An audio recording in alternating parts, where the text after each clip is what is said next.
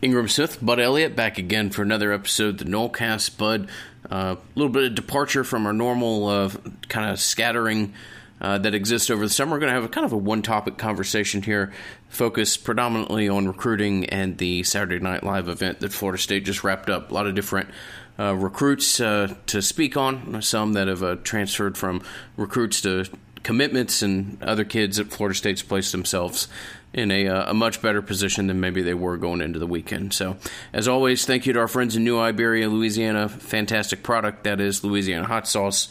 Very lucky that we're able to pair with them, work with them, and brag about something that the two of us authentically enjoy. And as always, want to give a tip of the hat to our title sponsor before we jump into a little weekend recap here. This show is going to be hot. It just makes sense that it is presented by Louisiana Hot Sauce.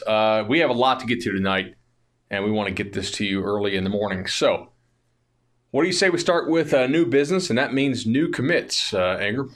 3 on the weekend that were public, and we'll start with those first, and then we'll get to the two silent commits, and heck, there may even be more, to be honest. So, first up, we have Lloyd Willis, offensive tackle. Yes, I said offensive tackle, not maybe a tackle, maybe guard. No, like just straight out offensive tackle. Lloyd Willis, 6'6", 6'7", close to 300.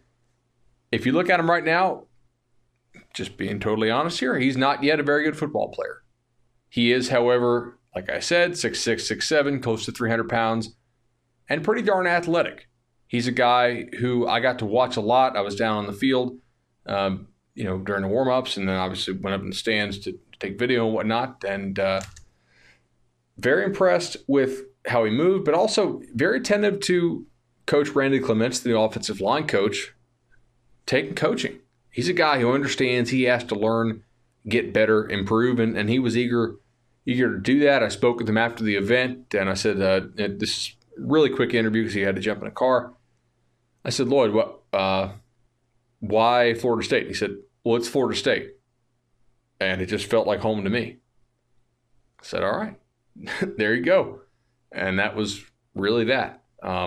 Offer list, not great. I think he had FAM, FIU, a couple other things, but clearly Florida State has seen some stuff in him that they like. To me, he's not an early impact kid because of how raw he is.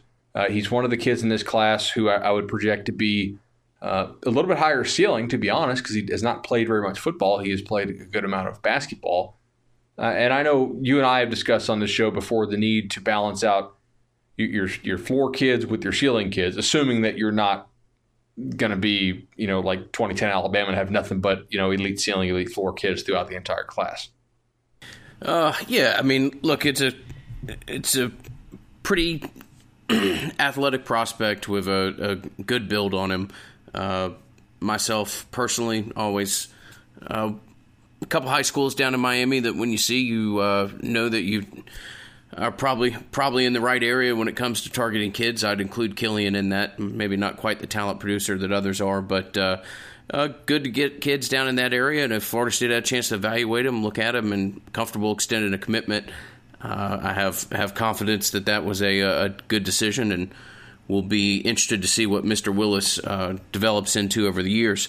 Another offensive tackle that committed to Florida State over the weekend, kid from the west coast of Florida, or the Gulf Coast of Florida, Thomas Schrader, offensive tackle, about 6'5", 280, Bud, somewhere in that area?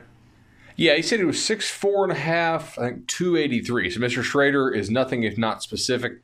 This was, I think, his 4th visit to Florida State in the last, I don't know, let's call it in 2018. He's a guy we've spoken about previously. We've been tracking. Now, they like him at offensive tackle. They also like him at guard. Heck, he may even be able to play center. The number one thing they like is his versatility, as he explained to us. Funny story here. So I go and I think he's a good player. To me, he's almost the exact opposite of Willis in that I think he is very much a high floor guy, a guy who I think, assuming he keeps putting on good weight, is going to have a chance to come in. And if you had a spot where he needed to come in and give you a couple hundred snaps as a true freshman, might be able to do so. His family loves Florida State. They offered his brother a preferred walk-on spot. I had a chance to chat with his other brother, who is a baseball player. He had actually had Tommy John, and the other brother was telling me that not Thomas had Tommy John, but the brother who's the baseball player. He's I think he's probably 20 or 21. He had wasted his first year of college because they were telling him he didn't need Tommy John, and then he went and got a second opinion. And the guy's like, "Yeah, you need Tommy John."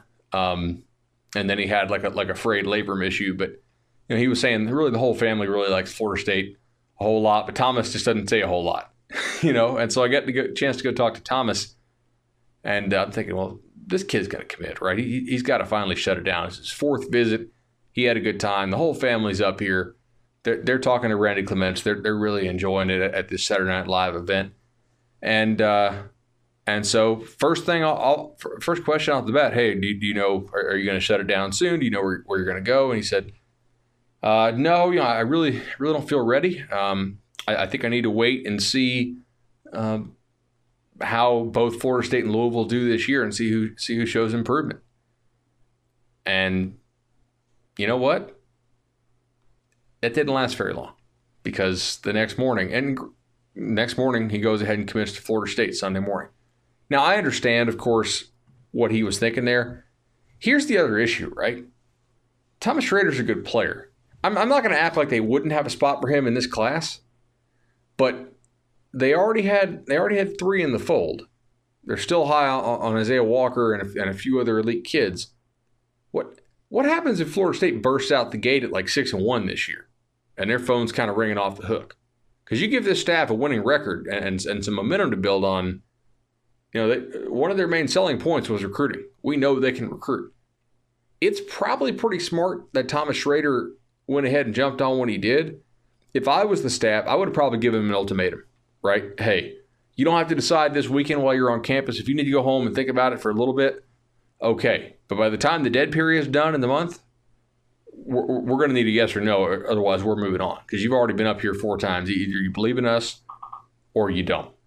And so that's what happened as far as him committing. I don't think they gave him an ultimatum.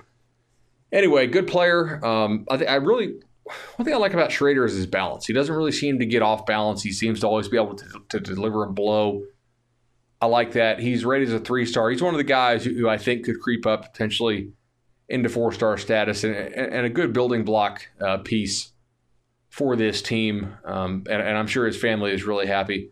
For those of you who wonder, like, why was Louisville so in this? Well, Dwayne Ledford, who was the offensive line coach at NC State and just put a bunch of 3-stars in the NFL in the recent draft and in the recent couple drafts, Dwayne is now the offensive line coach / OC at Louisville and had been recruiting Thomas at NC State for quite some time. So he really had a good long-term relationship with Ledford, but it does seem like Clements was able to close the gap of relationships somewhat, considering Clements has only known him for like 6 months. So that's my Thomas Schrader take.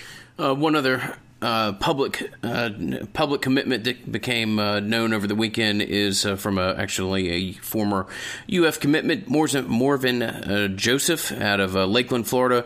A little bit of a undersized athletic defensive end, but a kid that was up around the way and felt comfortable making a commitment on Saturday evening. Yeah, credit to Odell on this one, Coach Odell. Really good job. I like Morven Joseph as a player. I think he's a guy that offers you some explosiveness off the edge. Really a relentless guy, though. He's very ripped. He can bend around the edge. He's a playmaker. I like him. I'm not going to tell you he should be like a top 300 kid nationally, but I think he's rated like 600 or 700 nationally, and I will disagree with that. And I think if you guys if you're longtime listeners, you know that I don't come on here and do the thing where I'm like, oh, every Florida State kid is underrated. I'm not into that. But I do think Joseph is somewhat underrated. Clearly, there's some things that Florida saw in him, despite the fact that he decommitted from there. They did continue to pursue him some, although I think they wanted him to make a decision either way. Florida State did a really good job recruiting Joseph, who's out of Lake Gibson, like you said.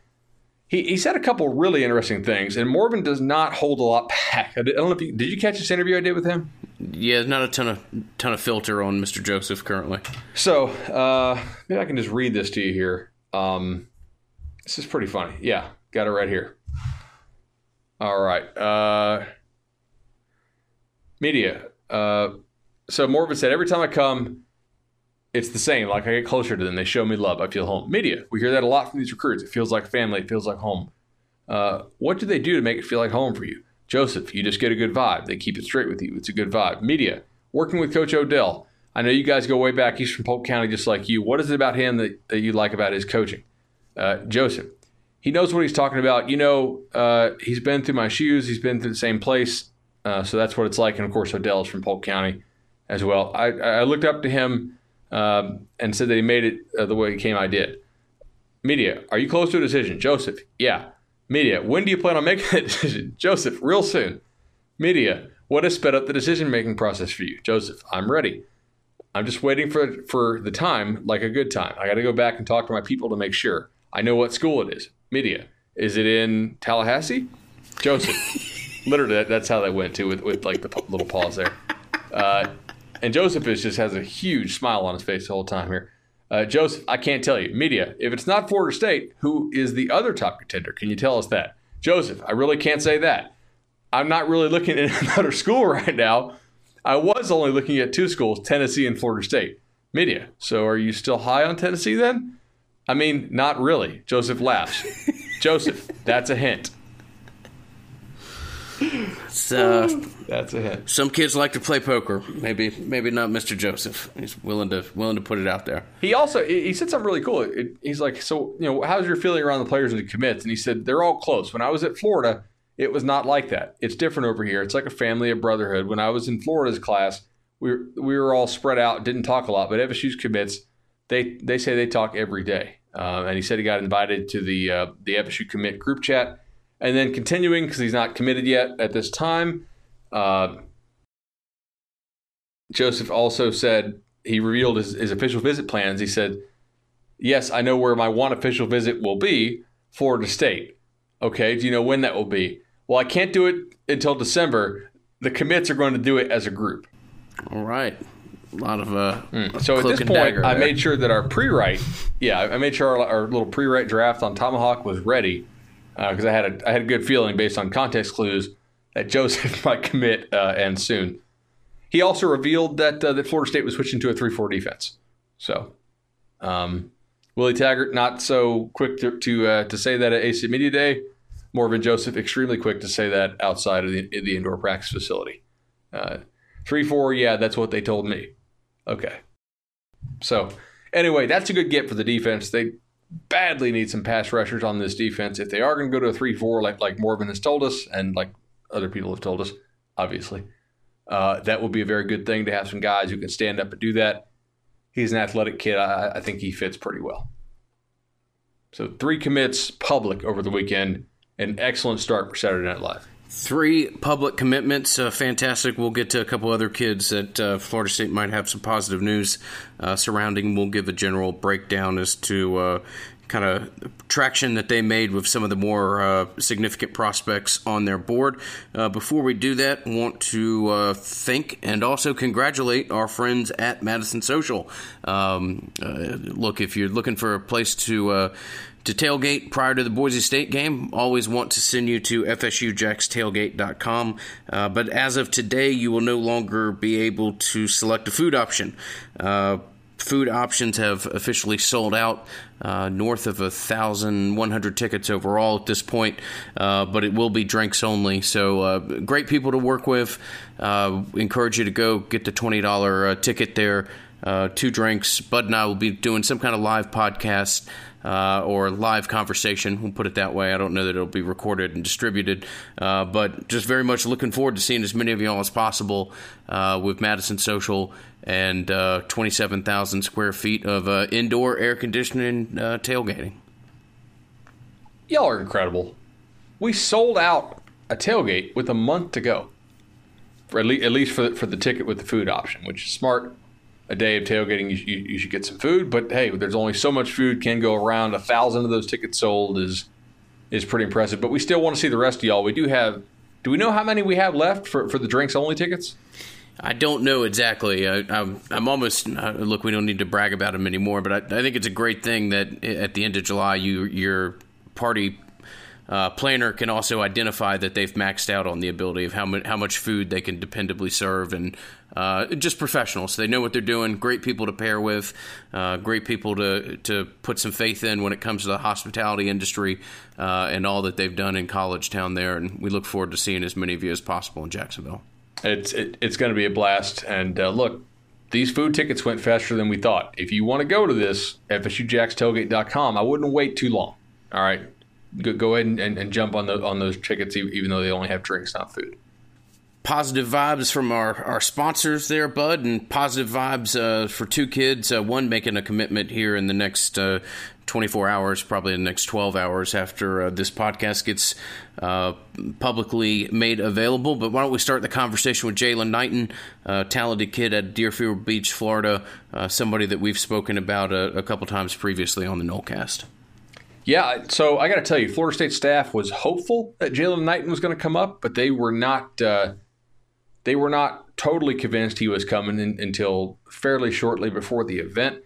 There was a lot of negative momentum with Knighton going into the event, being that he was a kid who had seemed to be kind of easily swayed by the most recent visit, which up until that point was Ohio State on an official visit up there, and a lot of Ohio State folks thought that they had him sewn up. I don't know for sure if he gave some sort of silent commitment to Ohio State, but a lot of the picks began rolling into Ohio State very shortly after he left his visit up there.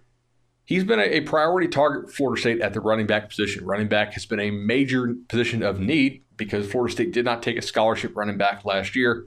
You can go back to previous episodes around signing day when we discussed how they kind of got around that by taking a walk-on who actually had legitimate offers from a lot of big-time schools. Or at least, D1 schools to help them on the roster without actually allocating a scholarship for it. This year, they want to take 2 or 3, and the top guy, in my opinion, on their board, and I think if you gave this staff truth serum as well, probably in their opinion, is Jalen Knighton out of Deerfield Beach. Really good player, very athletic, but not a scat back. He's got some muscle to him now.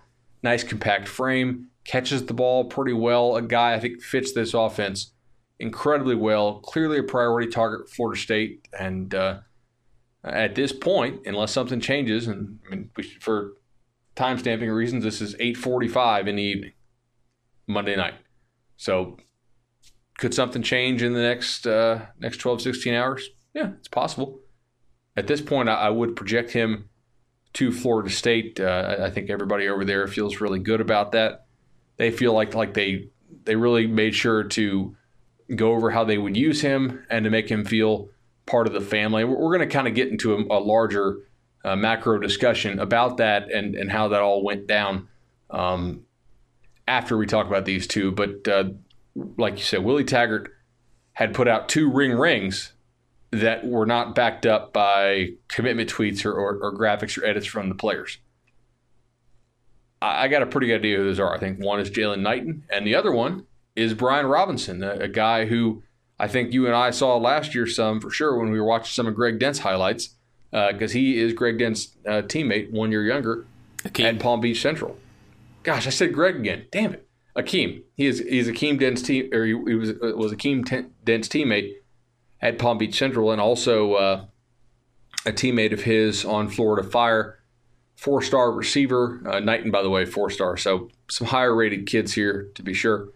Robinson's a guy who likes Florida State a lot. Much like Knighton brought his mom up, and that was really important. Robinson brought his dad up for the first time, and I actually got to talk to his dad a little bit, and the dad liked Florida State a whole lot. So I believe he's the source of the second ring. We'll see when Robinson decides to go public with that, but I believe those are likely the two. Very tight with Ron Dugans. Dugans gets the credit for this one. Robinson was previously committed to Miami. He is a Miami decommit, and I think everybody thought once Dugans left Miami for Florida State, this was probably just a matter of time, given their tight relationship, given the tight relationship with Akeem, and also with Ardarius, Akeem's cousin, and with Samuels and the guys who are on Florida Fire. I just think that was just a matter of time. The Knighton one surprised me some. Now, once he showed up on campus, I obviously thought they had a chance. with Robinson, to me personally, I think Ingram, it was just really more of a matter of time for them. But anyway, very good news for Florida State on that front, assuming that they follow through and don't have a last-minute change of heart. Again, we don't know when Robinson's going to go public, and Knighton is scheduled to announce something on Tuesday. So FSU, if they get that, would be a huge victory for them at a major position of need.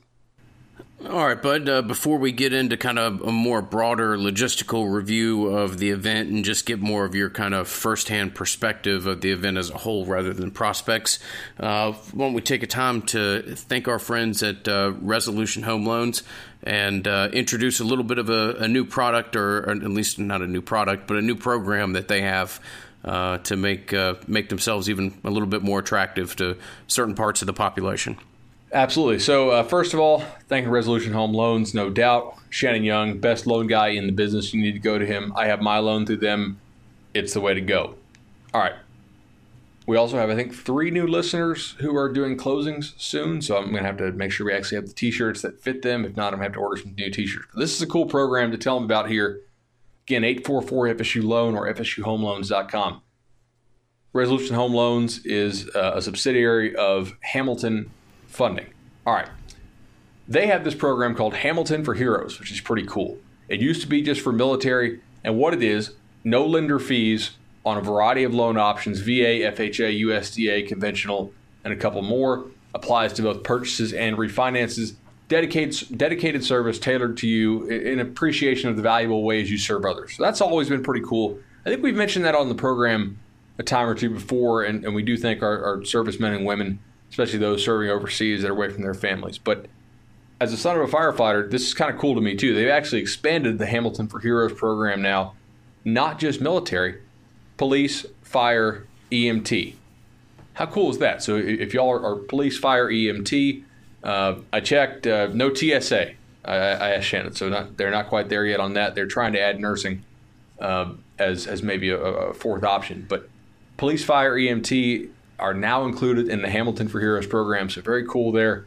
Again, no lender fees. That's a big deal. It's a way to save some money. Shannon's great to work with. He'll help you throughout the entire process and figure out the right way to structure your loan and loan application.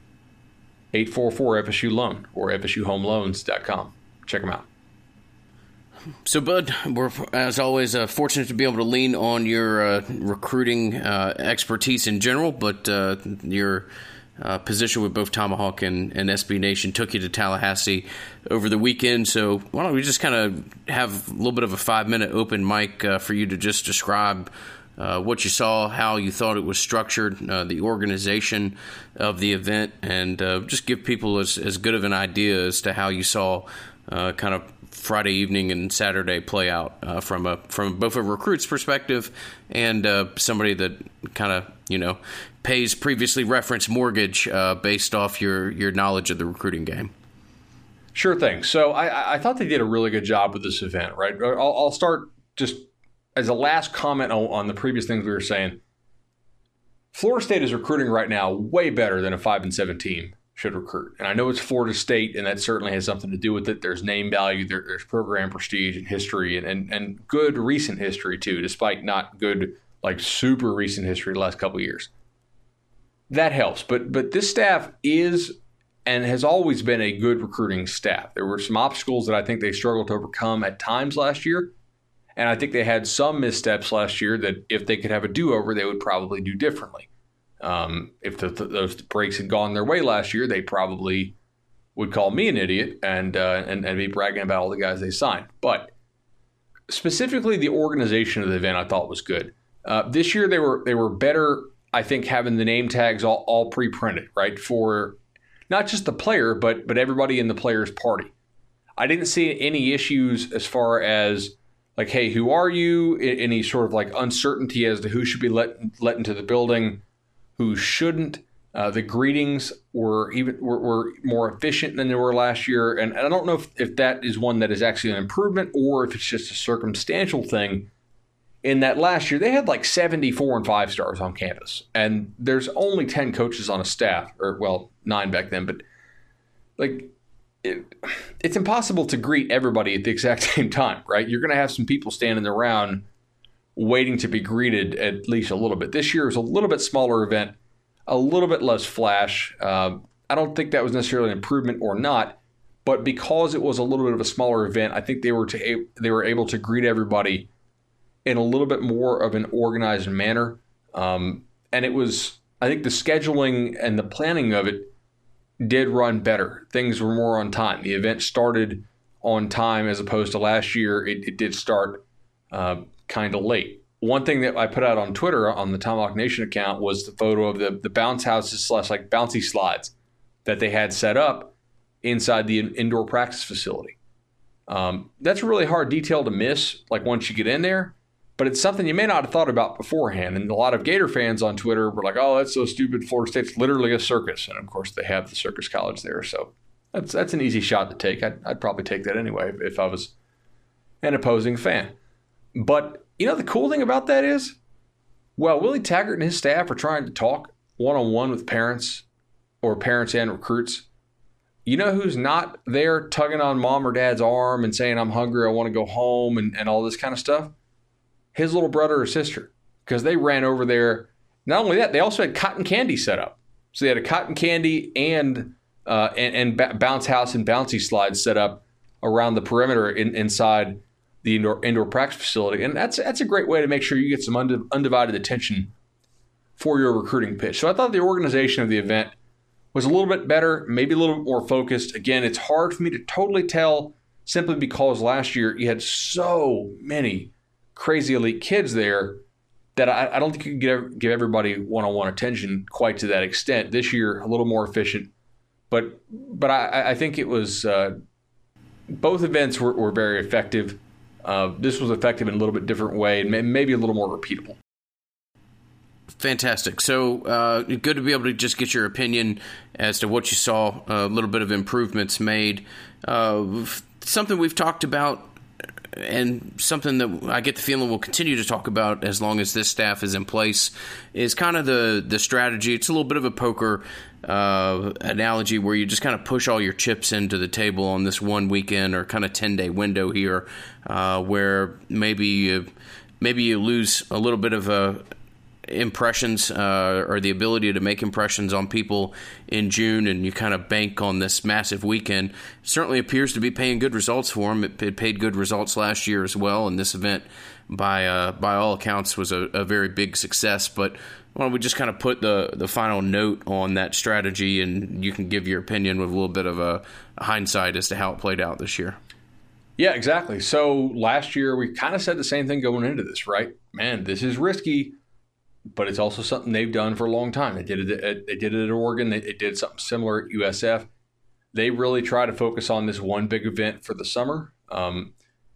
It does, from the outside, appear that they're kind of not maximizing June. Now, if you talk to the staff, they'll tell you that that's not true, and that they do use the June camps for evaluation purposes, and that this is, you know, they can't come out and say this, but the effect is basically this is like an invite-only type thing, even if it's not totally invite-only, because you can't do that by NCAA rules. It has to be open. But like basically everybody at this camp would be a take. Everybody in the June camps, they're trying to use it more for evaluation purposes. So if that is the actual intent, then my criticism, right, and I will say their overall summer grade, I would give them a very high grade because they did get the elite kids on campus. It happened at the end of summer again, but that doesn't matter. Whenever you get them on campus over the summer, you got them on campus. Cool. It's Tallahassee. I don't expect you to be able to get these kids on campus multiple times in a summer in a place that's hard to get to for a lot of people as Tallahassee. My one criticism would be that I do think they need to do a better job of getting more kids, especially more young kids, to their June camps. Because if they're going to treat July like this, which they do a really good job of, and I want to stress that, I'm not being negative here, it's just how could they improve? They could get something more out of June. I think Penn State does a really good job of this, where they have a similar setup. A lot of their current class kids come in at the end of summer, and at the beginning of summer, they have a lot of the underclassmen kids who they're going to be evaluating for the next 2 and 3 years come in and get introduced to them. I wouldn't mind to see the first camp in June be solely an underclass camp, and the second camp in June be a camp where they evaluate guys who maybe then get invited to Saturday Night Live. Now, of course, the logistical concerns with that are, hey, like it's very hard, I think, for some of these schools, if they're coming via bus or if the coach is driving, to say, yeah, I'll come back-to-back weekends, one weekend for my underclassmen, my other weekend for this kid. So you could probably run that at the same time, but I think they could be more efficient and even better if they got more out of June and just put a little more emphasis on June, not necessarily with the elite prospects, but just to be able to cast a wider net and identify more guys in June. And overall, that's not a criticism. It's just where they could be better. Their overall summer grade, though, is very good. They are doing better at the end of summer than I thought they were going to do. And a lot of people think I'm already high on this staff. Judging by our emails, a lot of people think you've seen it. I thought that's kind of my only real criticism. Another thing I thought really, really worked well, at 2 o'clock, you know what they did? They said, okay, everybody who's not committed to us, go chill somewhere else for a little bit. All right? This is a commits only time. So commits and their family and our staff and our support staff. We're going to meet, we're going to talk, we're going to discuss, we're going to talk about our vision for the future.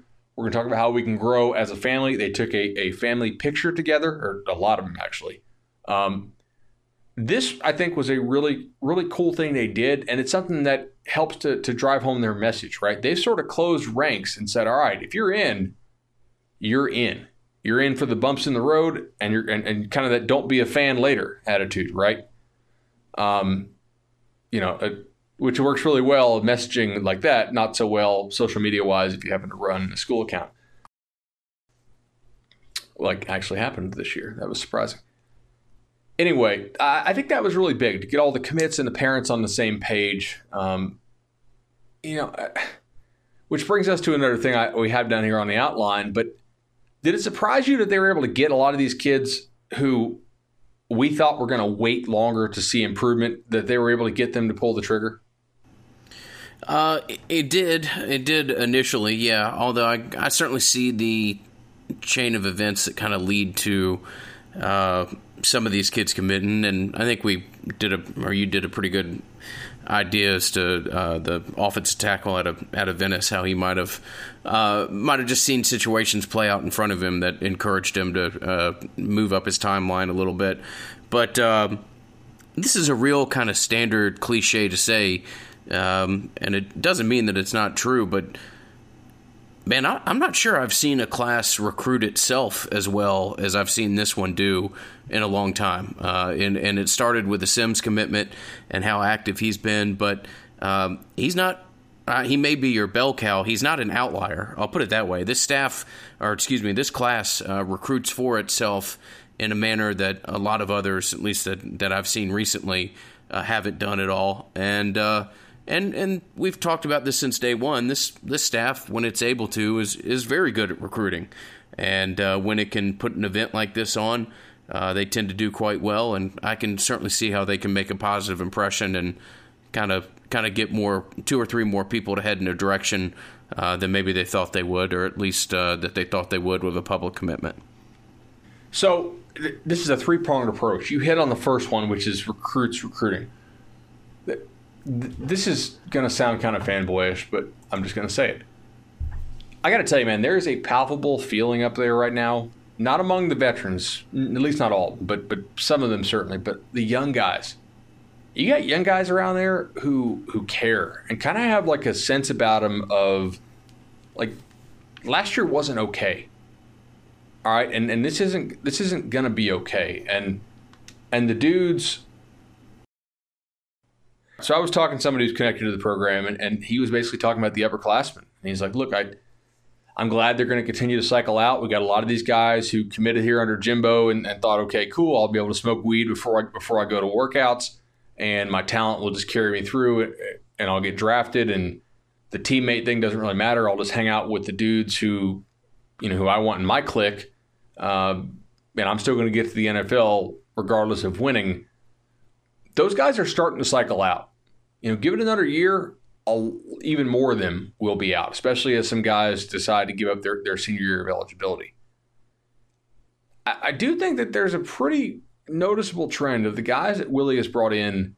They seem to like football, and they seem to actually care about winning and about recruiting others, and it's not just like one or two guys. It's not hey, Sheffield, can you host every single recruit, right? It does seem like to be a little more team effort, and while I do question some of the top end ability on some of these guys they've signed, I do think the intangibles are better, and that matters because they're recruiting guys right now. The current commits in the class, I would say, have that very similar attitude in large part. They haven't had any decommitments so far. We had a buy or sell question on that last week in our popular buy or sell segment, and I said, I'm going to sell it. They're going to have a decommitment or two, but I don't think it's going to be a ton unless something really weird happens positively or negatively with the class. We already said this staff is a good recruiting staff, and that's true too. They really are. But there's a third element here, and I tweeted about this a little bit from the Nolecast account, and I think this is really important.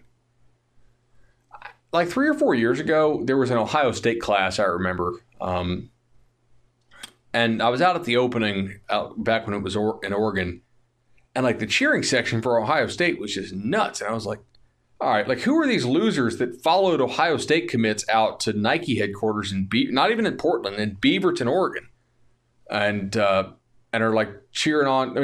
I don't know, just because I'd have better things to do for my summer vacation than fly out and cheer on some recruits. But I realized now it's not. It's the parents. They have like a super tight parent group. They are all in on the message of Urban Meyer, which insert comment here later on. But anyway, the parent group was very key in this. And I wonder exactly what was said in sort of that commitments only meeting. But there's a big deal because it's kind of easy to sway a kid sometimes and make him believe something. Parents are naturally more skeptical. And in order to get the parents to believe and to sign off on something, you have to, I think, having the other parents of the current commits say, hey, yeah, these guys went 5-7 last year. At times, the offense looked like they didn't even know what they were doing. And yet, this is why I'm committing to the process here. I'm allowing my son to say yes to Willie Taggart, despite the fact that he has these other offers that on the surface are just as good or better, right? Maybe it's the personal touch. Maybe it's the thing that Willie really does care that guys go to class and graduate.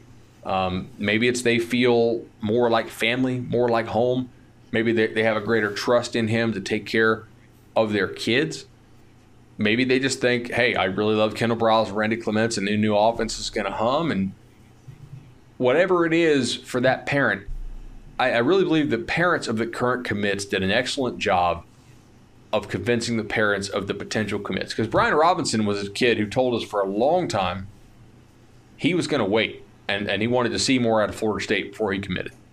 Okay, and yet now we're thinking he could pop at any moment publicly. Well, his dad loved the visit.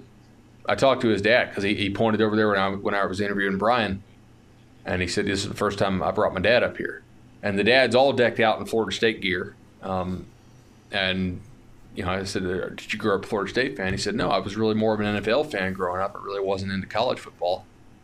I said, what'd you think of the visit? He goes, I'm just extremely, extremely impressed. They really care about these young men.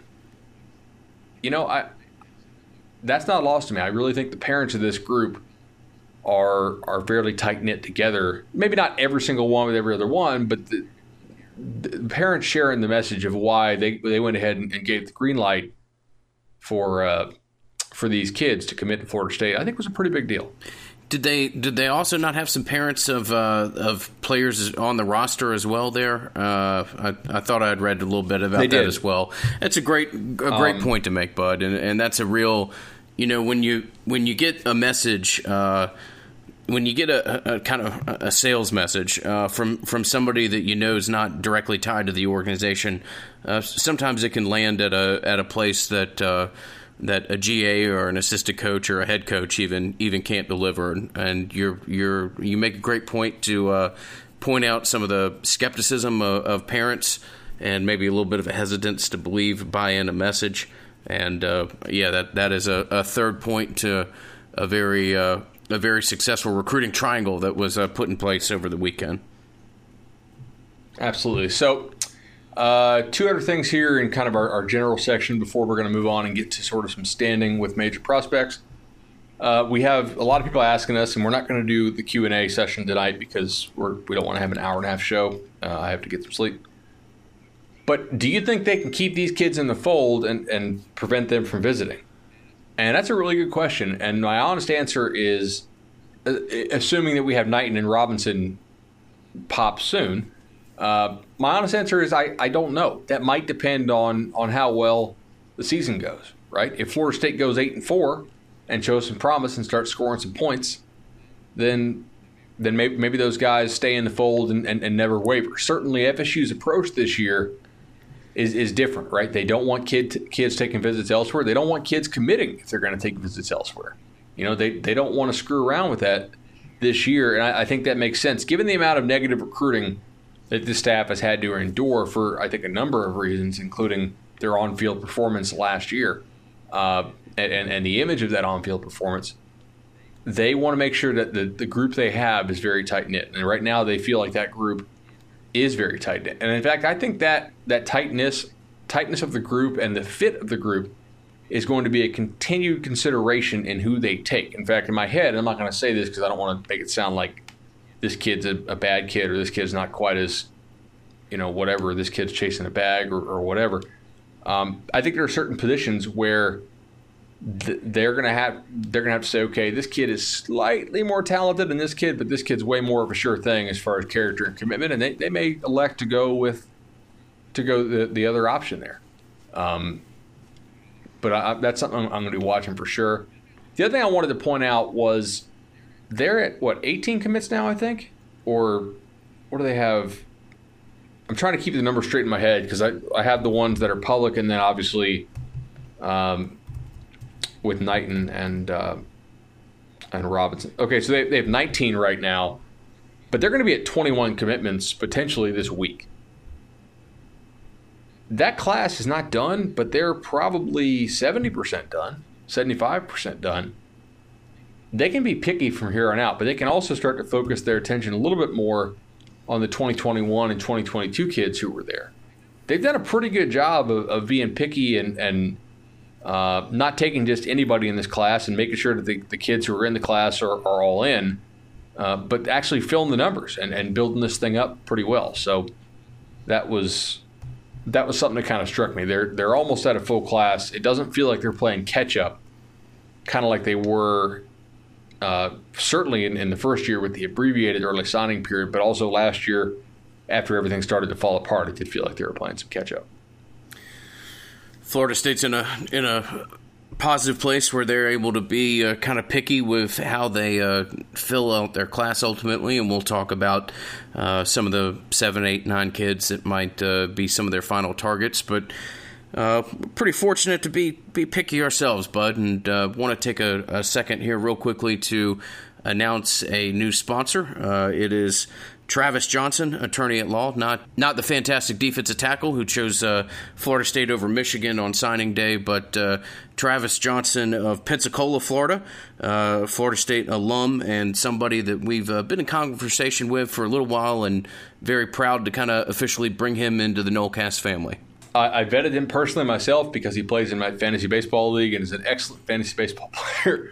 But in all seriousness here, right, we've had a lot of lawyers come and ask to advertise with us, and we just felt right with Travis. So Travis, he practices family law. He's one of only 280 board-certified family law attorneys out of 110,000 licensed attorneys in the state of Florida.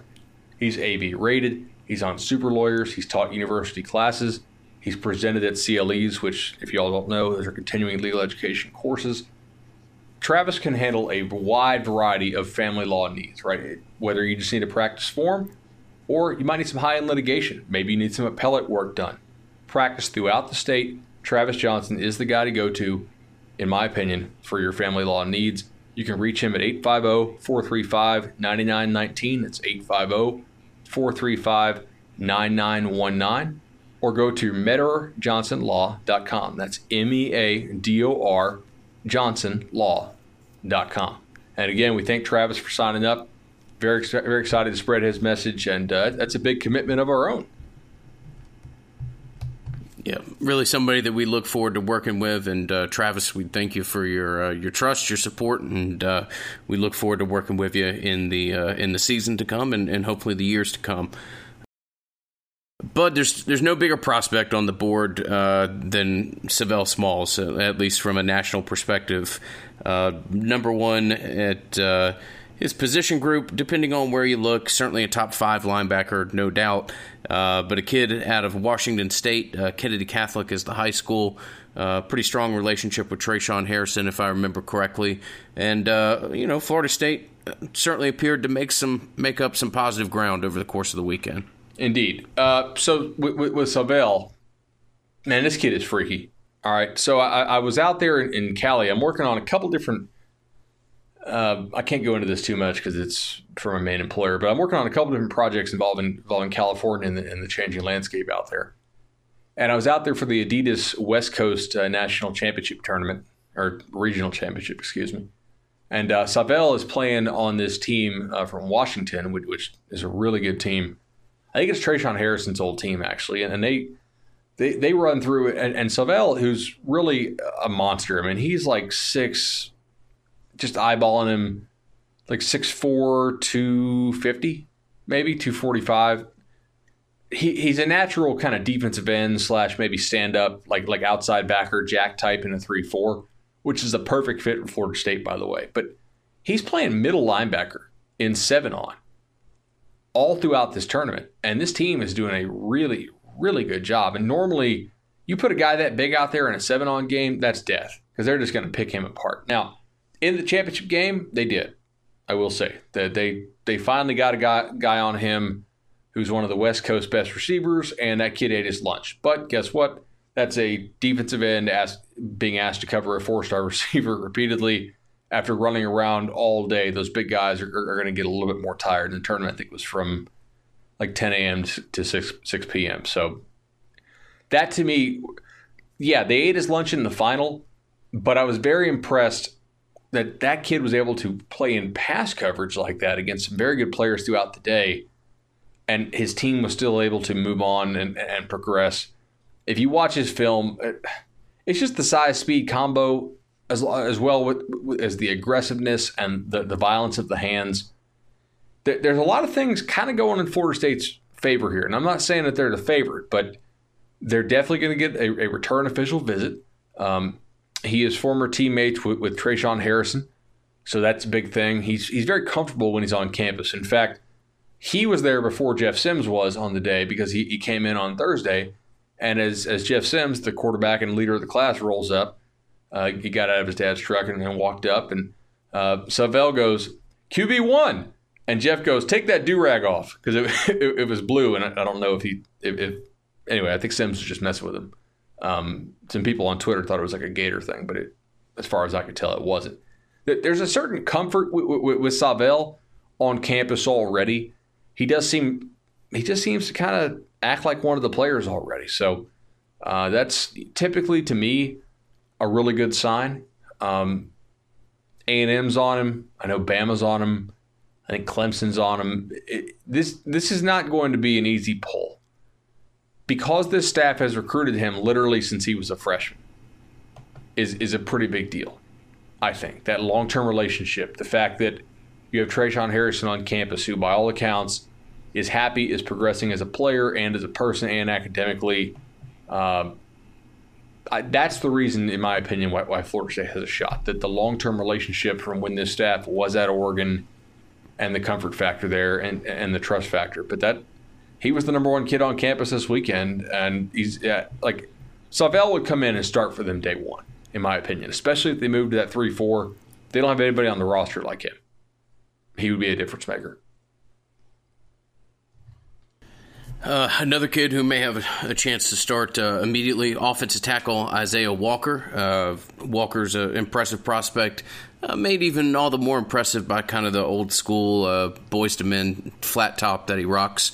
Certainly a unique looking kid, but a guy who, again, was on campus, seemed to have a really good time, and Florida State seemed to put in a lot of positive work into ultimately getting his signature come signing day. There's no doubt. Walker's a very good prospect. Now, in the interview, he did not really tip his hand. He said, no leaders, everybody's even. It's a big three battle. No decision is going to come anytime soon. I think he's a kid who will go the distance, which begs the question, will Florida State go the distance with him? And my answer to that at this point is I believe, yes, they will. FSU now has 4 offensive linemen. I think they would like to take 5 high school linemen and then leave a spot open for either a junior college player or an instant impact grad transfer. I would try to take 2, in my opinion, of the grad transfer type simply because Jalen Goss does not appear to have developed it much physically at all. And now that, in my mind, he's at least a year behind schedule, you're going to need somebody who can come in and play to replace Ryan Roberts at the tackle position, most likely. But Walker, it's very good they got him on campus. He was doing this thing where he's like, I'm not going to announce where I'm going to show up. He went to Florida on Friday for Friday Night Lights. Then he came over. He spent Friday night late in Tallahassee. He spent Saturday night in Tallahassee, and I know he was supposed to stop back at UF on Sunday on the way home to Miami. I don't know if that actually happened because I was driving and didn't get to see. But FSU, I think, made a pretty good impression on him, but I'm not ready to say they're the leader or the favorite or anything like that. He's a guy they're going to have to continue to recruit. They're going to have to continue to show the message, hey, improvement here, coaching, and also playing time. Like, look at the tackle depth chart here. That's kind of, I think what eventually sold Schrader. Like, hey, Schrader actually told me I don't want to sit and wait till my 3rd year to play. I'm okay with sitting a year. I don't want to be sitting for 2 full years before I have my shot. So, anyway, that's Isaiah Walker. Not a whole lot of substance to that update, unfortunately, but he also didn't really offer any. Yeah, seemed to enjoy himself. Vibes overall seemed to be positive, but a kid that Florida State is going to have to work with until either December or the first Wednesday in February, it looks like. A kid, running back prospect, Juwan Edwards, out of Colquitt County. At the time, this has been a little bit of the Moultrie cast, more than it has been the Knoll cast, but a high school, an area that we've certainly spoken a lot of over the last 6 months. And you just kind of know what you're getting out of a kid like Edwards. South Georgia prospect, plays, like I've mentioned previously, in probably the most competitive region in Georgia high school football, and a hard-nosed kid who appears to be a 4-star across the board. Maybe not a game breaker, but pretty kind of known commodity in what Florida State would potentially be getting in Edwards. He said Florida State is at the top right now. I would take this kid right now. I would take him and Knighton, and I know that Florida State would like to take 3, but if you only ended up with 2, and those 2 are Knighton and Edwards, I think that's a home run. Very athletic kid, low to the ground, like you said. Maybe not like the best long speed in the entire world, but a really tough, hard-nosed football player. I think a pretty smart player. I had not seen him before in person, and I like Juwan Edwards a lot.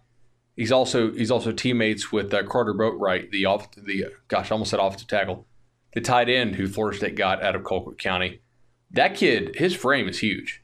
I think he can stay at tight end, but he's going to be 260 if he's an ounce pretty soon. Like that dude is big. I was joking with his mom about the grocery bill relief she's going to get pretty soon when he goes off to college, because that's a big guy, and he still kind of has that like young looking face, and another 18 months it's going to be boom. Another running back prospect that was on campus over the weekend, kid out of Clearwater, Florida, Kayvon Lee, big physical back here, 5'11", 6 foot, 220, depending on where you look, a guy that Penn State, LSU appear to be involved in, but another talented prospect who was in Tallahassee over the weekend. Exactly. Florida State is squarely in this race. I think a lot of it's going to just depend on when does he want to shut it down. Is he a player they would actually hold a spot for, or would they take somebody else? I can't answer that.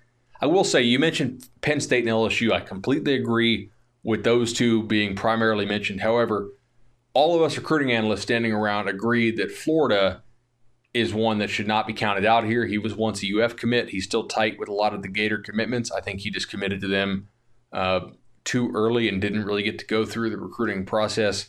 So I would not count Florida at, in my mind, sort of just thinking about him, it's sort of those four, not just those three. I don't know that Florida State is like the leader for him. Penn State's done a good job on him as they have with the next guy we're going to talk about. But FSU made another good impression on Kevon Lee, and that's like his, I think, third visit on campus this year. So you keep getting kids on your campus, good things tend to happen. Yeah. Prospect that you just referenced was Keziah Holmes, a kid out of Cocoa, Florida. His teammate went ahead and made it official, committed to UF. Is that right? The offensive lineman, Bud. So looks as though those two prospects will ultimately be going other places. Florida State's involved, but at this point, I'll certainly let you correct me if I'm wrong. At this point, it's more or less an assumption that Keziah Holmes is most likely headed to Happy Valley for high school. Yeah, or for college, rather. And I didn't necessarily think that they were like the package deal or anything, but it does seem like Juwan Sider has done a really good job with Keziah Holmes. Most people expect him to end up at Penn State, like you said. He's a top back at the state of Florida. You're not going to get them all, and Florida State feels like it has done a good job recruiting, I think, 4 or 5 backs. In my opinion, they really have to land 2. I know they would like to land 3 elite kids, but that's, hey, wish in one hand and you know what in the other, right? Just get your 2. If you end up with Knighton and Edwards, I think Florida State fans and the staff should be extremely happy. One final 2020 running back prospect, a kid that I believe this news broke today that he's going to be coming in the next couple days prior to the dead period that goes in place on Thursday, is the Lawrence Tolafili. Is that how I pronounce his last name? Pinellas Park prospect. Again, another 4-star running back. Basically, all these kids are not rated the same, but are kind of all in one big grouping of prospects. And Toafili's another kid that a little bit of a different situation in the fact that he wasn't on campus over the weekend, but somebody that will be coming to Tallahassee here in the next 24 hours. What do you think was behind that? Do you think it might have been all those other running backs who are elite backs getting up there on Saturday Night Live and the staff showing them some love? Maybe, and realizing yeah. windows can close quickly, man. All of a sudden, it became a major priority to get up there before the dead period hits. Just speculating here. Worth noting, absolutely. Anyway, I like him too. He's a good player. Like I said, Florida State has done a good job on a number of running backs this year. The question was going to be, do they do a good enough job to be first place on any of these running backs? Because there's no prize for second place. And right now it appears they probably could be first place for a couple of them. So that's very good news. Good stuff. Most of that conversation was based off 2020 prospects. 2 kids that we'll talk about real briefly. 2021, we referenced that the staff will have a chance to turn their attention to some of the future classes as they kind of start to solidify 2020. If you've seen any video recently, it doesn't take a whole lot of eyeball for talent to realize that this wide receiver, the Hall kid, 21 wide receiver that Dugan's rightly so seems to be pretty infatuated with, is probably one of the 3 best receiver recruits in the class, and somebody that Florida State has done all they can to put themselves in as good a position possible. Yeah, Ajay Hall he's ridiculous, man. I think he's the best receiver in the state right now. And I know there's a lot of kids who are a year older than him in the 2020 class, but Hall is a 2021 kid, and you just don't see the combination of quickness out of a tall guy, so that kind of one-step acceleration out of a tall player that you typically see in a short guy because they have shorter legs that can take quicker steps. You don't see this like quickness, savvy, body control combo in addition to the long speed that you see with Hall, and that's why he very well could be the number 1 receiver in the country next year. Florida State was not in his top 12, Ingram, when he put that out, so that's disappointing. for them, but he keeps showing up on campus, and he said some really good things. Yeah, his follow the visits is not indicative of somebody that doesn't have Florida State in their top dozen, and I'll certainly agree with you on that. Now, I got some intel here. I think this is a scoop because nobody else was around when I asked him. Because everybody said, "Hey, what's your major?" And I think everybody thought he said, "I want to do music and engineering." And in my head, I was like, "Oh no, engineering! It's kind of the kiss of death recently, right?" Because I don't want to trash Florida State's engineering program, but it's been a thing that other schools have been able to successfully negatively recruit Florida State on when they know a kid wants to do engineering. But guess what? Hall does not want to do engineering. He wants to do music engineering. So like music production and engineering of that, not double majoring in music and engineering. This is a totally different thing. This is actually kind of what Leon McQuay, remember that name? It's kind of a throwback from, 6-7 years ago on the podcast, like 2012, maybe 2011. What year was the Hargrave class, or Vernon Hargraves? Is that 2012 class? I think that was 11, but I could be wrong. I mean, we've been doing this for a long time now. But remember Leon, how we talked about, hey, don't count out USC because they have that program out there where you're actually going to be like a music producer. And Hall, I was talking to Josh Newberg, who is connected with Team Tampa 7-on-7, which is where Hall plays on. He's like, he kind of reminds me of him in some ways as far as personality, and he's a little more talkative and outgoing. But yes, so Florida State does have a good music program. So this is not like the engineering kiss of death that we typically see when a kid's like, oh, I want to be an engineer. I'm like, all right, well, not Florida State. Cross that off the list. He's freaky right now. I would say if you could take Clemson or the field, I would probably take Clemson. They do such a good job with the receivers up there. By the time he commits, a couple of their really super studs are going to be out, and they've obviously had a lot of success with receivers, literally from Tampa. Most of them they got back when Lawrence Dossie was allowing them to escape the state of Florida. I shouldn't use the word escape, but basically FSU was not keeping them home. And so Clemson built up a reputation that if you're a receiver from Tampa, you can go to Clemson and kill it and get drafted. So that's going to be a thing that they have to overcome. One 2022 prospect, and trust me, we try not to get too far in front of ourselves, but is it Dayon Bowie? Is that how you pronounce that, bud? Yeah, but he's got a better name, though. Hit me with it, please. Smoke. Ah, Smoke. Okay. Well, Smoke Bowie. Yeah, I can imagine where that comes from. Super talented prospect. Look, projecting kids 2 years away is not the easiest thing to do, but a kid that looks like he'll be a top 30 prospect nationally. And he's the good news is that he's from kind of southwest Georgia, in Bainbridge, Georgia. The bad news of that, I will tell you, is that is also the high school that one Kirby Smart hails from, and that's going to be a tough thing to overcome, I imagine.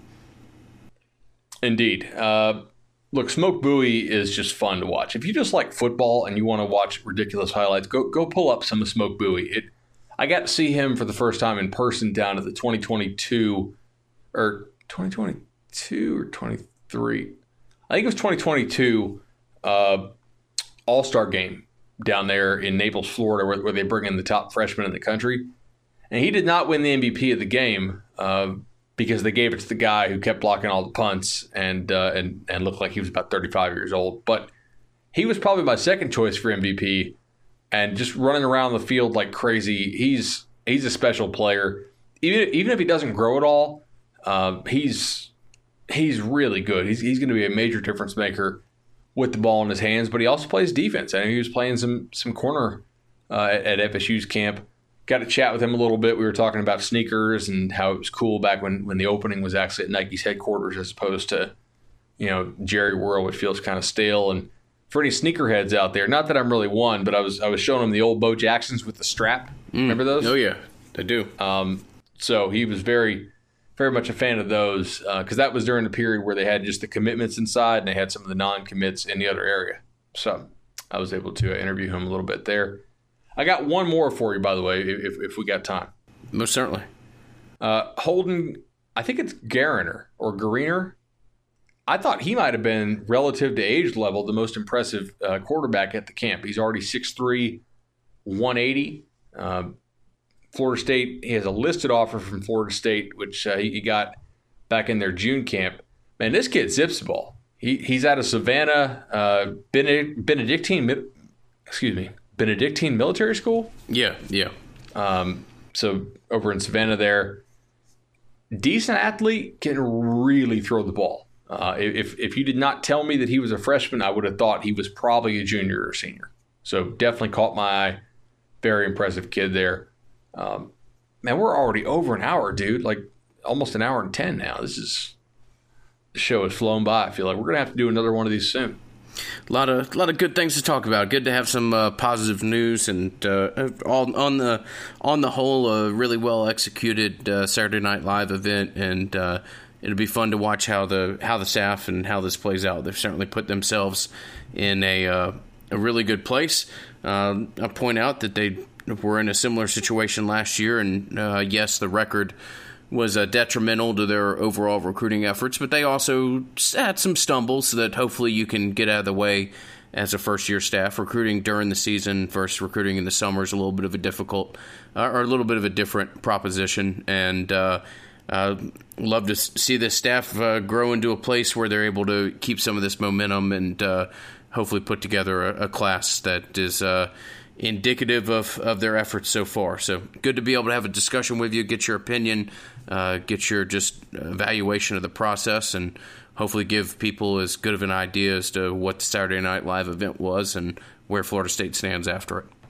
Absolutely. A huge success for Florida State, potentially a turning point. And one last thing here, since you brought it up. Do you think the difference in expectation for these recruits is different than the expectation of the kids who not necessarily were committed, but were maybe had Florida State in the lead last year? Like, I don't know. It almost seems like the kids who are committed now, they're probably not expecting Florida State to go out and win the ACC, and to look amazing. I think they just want to say, okay, Coach Taggart, we want to be part of this rebuild for you. We want to be part of the next legacy. Just show us some improvement. Give us a reason to believe, not light the world on fire in year one. So I don't think that this group is expecting them to go out there and go 10-2. But damn, if they do, look out. Yeah, I think that's a great point. A little bit of a different expectations and a little bit of a different idea into the program that they're buying into, and that they're part of the rebuild. And look, if you commit to a team that's 5-7 the year prior, you realize that they're probably not going to go out and go 11-1 your senior year. There's an understanding that there's a need for you there, and I think that's a great point you make. That there's probably a little bit of a different perspective on those kids that'll make up the 2020 class versus maybe some of those that decided not to be part of the 2019. No doubt, man. I'm excited to keep covering this, and excited for some very cool stuff we have coming with the Nolecast here. Expect a lot more very soon. A lot of good stuff. I'll end with a real quick story, being that we were talking about bouncy houses, and I didn't put it in the podcast previously, and it's been in the back of my mind the whole time. Bobby Bowden, a legendary recruiter in his own right, was famous for recruiting the moms and recruiting brothers and sisters as well. And I'm pretty sure it was either Derek Brooks or, oh my God, the guy played safety for the Packers, invented the Lambeau Leap, Leroy Butler. I'm pretty sure I think it was Butler, but famous last minute in-home visit where a kid was on the fence between Florida State and two other schools. And evidently Butler's sister was so fond of Bowden that she sat down on the couch, and she was like a 9-10-year-old girl, sat down on the couch, ended up falling asleep in Bowden's lap during the final in-home. And just a comfortableness and ability to recruit the whole family, which sometimes ends up getting you the signature of a 4 or 5 star prospect when maybe you wouldn't have otherwise. So, yay for bouncy houses. All right, hey, I know we said last thing. That's a great anecdote too. Lamont Green, remember Lamont Green? Oh, USA Today Defense Player of the Year, Lamont Green. So I got to tell you, Lamont Green Jr. is going to be a player. Lamont Green Jr. is about as big as his dad, and is I think 13 or 14 years old. Just kind of one of those names, like if you do what I do in my job, like you don't usually pay that much attention to 13-year-olds, 14-year-olds, but like, oh, okay, yeah, you have Lamont Green Jr.'s DNA, and obviously great coaching, and you are, good Lord, 14 years old and look like that already. Okay, note to self. So yeah, that's one to keep an eye on. Florida State obviously gave him a lot of attention. Also, a shout out to Omarion Cooper, a guy from back in my old hometown. 239, a kid I've been very high on for a number of years now. He's now a junior. Came out and balled out at FSU's camp and earned the offer, and really impressed Dion as well, who was on hand to watch. And with that, we'll officially now I think we're probably really done. Bring an end to the Nolecast. Absolutely. Been a good one. We'll have another podcast to you guys hopefully in the next 5 days or so. Thank you as always for the support. You give us a lot of fun for us to be able to do this, and we look forward to leading up to August and us to officially transition our transition the Nolecast to what I believe will be its 10th season covering Florida State football. So fun times.